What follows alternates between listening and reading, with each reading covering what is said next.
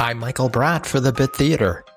Every time you wink at the audience by breaking the fourth wall and acknowledging that you're doing this crazy improv scene, you're undercutting the reality of the scene you're creating.